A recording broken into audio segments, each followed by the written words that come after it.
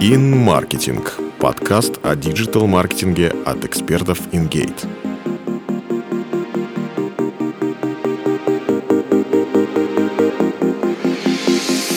Привет!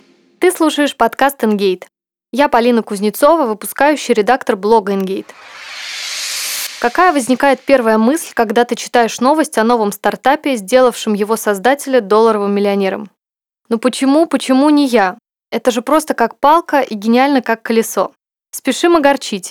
Байка о том, что прорывные решения приходят во сне, сильно приукрашивает факты. Откуда тогда берутся эпохальные идеи? В этом выпуске подкаста расскажу о нескольких источниках вдохновения, которые доказывают, что отличные идеи можно генерировать практически из всего, что нас окружает. Братья-футурологи. Подавляющее большинство нынешних изобретений уже были в книгах и фильмах о научной фантастике. Литераторы и режиссеры мало беспокоились о том, сбудутся ли их прогнозы, поэтому не тормозили на поворотах фантазии. К удивлению, некоторые выдумки были реализованы. Например, космические путешествия, о которых писал Жюль Верн, и наушники-ракушки Рэя Брэдбери. Если погуглить тренды ближайшего будущего, выпадут статьи о беспилотном транспорте, материалах, названия которых начинаются с нано и 3D-печати органов. Читай, смотри, следи за новейшими открытиями и разработками. Как нужно размышлять дальше? Если в будущем будет работать это, то людям понадобится вот это. Подумай, какие продукты и сервисы возникнут вокруг всех этих новых штук. Инсайдеры. Большой процент успешных проектов создается инсайдерами, классными профи, которые знают свою отрасль изнутри. Например, отец 3D-печати Чарльз Халл придумал новую технологию, работая в компании по созданию лаков для мебели. Затем он договорился с начальником и основал собственный стартап, который позднее вырос в мировую корпорацию 3D Systems. Особенно богаты идеями перекрестки отраслей – производство и IT, кулинария и образование, текстильная промышленность и спорт. Если ты разбираешься в своей теме, считай, что уже готов уйти от работы на дядю. Собственные проблемы. Попробуй что-то резко поменять в своей жизни. Устрой себе дауншифтинг не в Таиланде, а в глухом поселке под Сыктывкаром. Или просто стань родителем. Ты удивишься, сколько идей тебя посетит над грязным подгузником. Или внимательно присмотрись, какие проблемы человечества пока не решены, и подумай, что можно с этим сделать. Случается, что проект, созданный для решения проблемы, живет, а заказчик уходит в небытие. Например, фотохостинг Flick изначально создали для хранения изображений игры Game Neverending. Где сейчас эта игра, а где Flick? Чужая боль. Голод, холод, безработица, эпидемии, пробки, загрязнение природы. Проблем у человечества хватает. Если копнуть в этом направлении поглубже, столкнешься с понятием инсайта или функционального креатива. Инсайт – это глубинная первопричина потребностей, истинные мотивы и чувства людей. Если найдешь их, половина дела сделана. Именно так мы запустили самый стремительный из продуктов InGate. Провели серию глубинных интервью с владельцами бизнеса и маркетологами и выяснили их боли. Главные из них – это скорость достижения результата, например, год тестировали рекламу, а результата нет. И непрозрачность услуг от интернет-подрядчиков. Клиентов волнует, сколько лидов они получат за вложенные деньги. Так родился продукт Digital Complex, в котором мы фиксируем количество лидов в договоре и обеспечиваем поток заявок и звонков уже на вторую неделю работы. Каша из топора. В мире уже придумана куча полезных и бесполезных вещей. Посмотри на привычные предметы, окружающие тебя в повседневной жизни. Как их улучшить, применить по-новому с небольшими доработками. Или возьми нелепое изобретение и подумай над его апгрейдом. С помощью доработок на свет появились зонты с держателями для чашки, гладильные доски с зеркалом на оборотной стороне, прокручивающиеся сиденья у скамеек и снежколеп. Казалось бы, в интернет-рекламе давно все придумано. Но работая над диджитал-комплексом, мы собрали собственный микс из лидогенерационных каналов. И получилось так, что новый продукт дает на 20% больше заявок и услуг при том же бюджете. Улучшить и модернизировать можно практически все. Перечитай для вдохновения сказку про кашу из топора. Купи дешевле, продай дороже.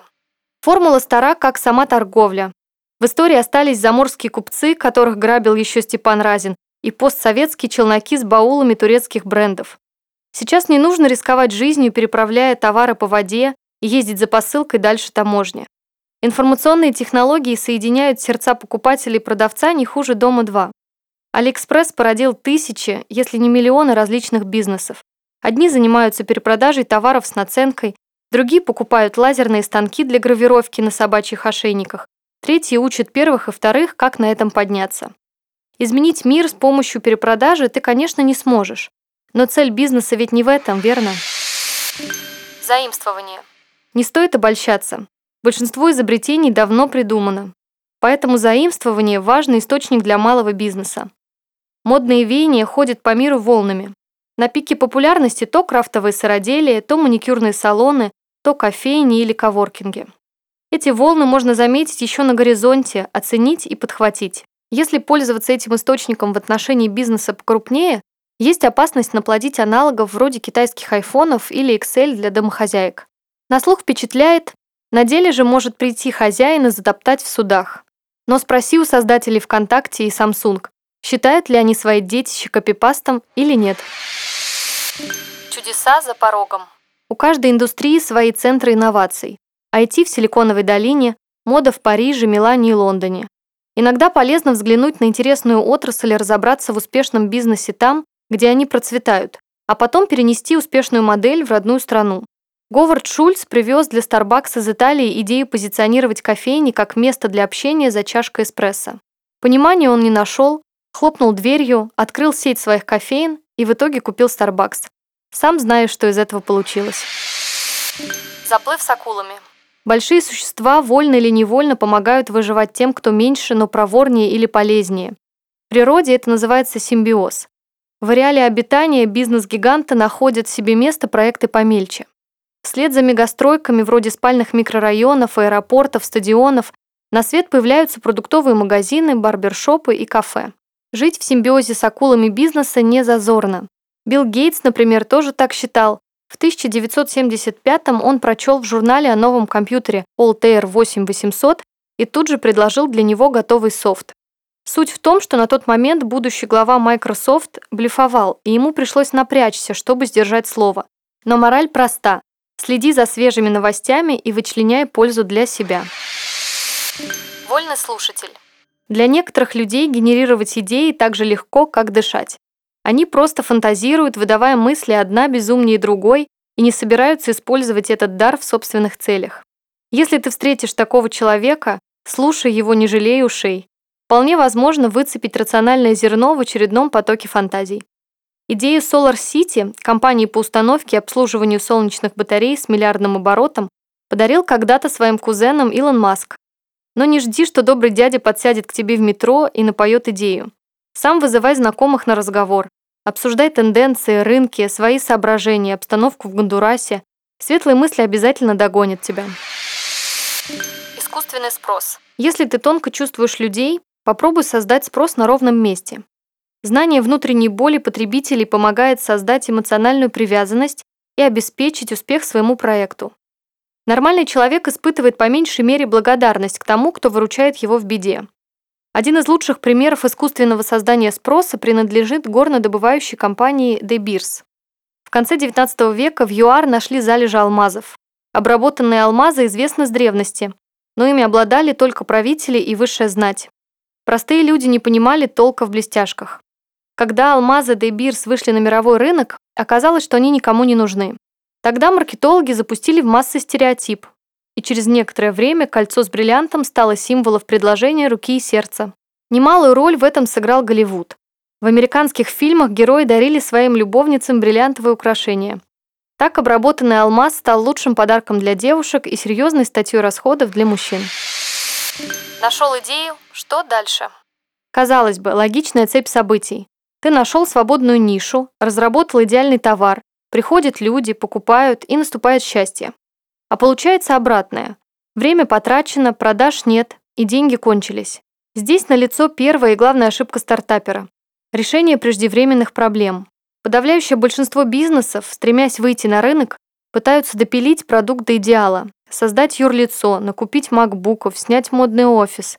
Но при этом они не понимают, кто и в какой степени в этом нуждается.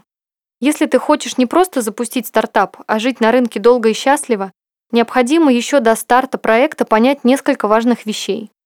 Имеет ли твой продукт шансы на жизнь в принципе? Какую боль он должен закрыть? У кого конкретно болит?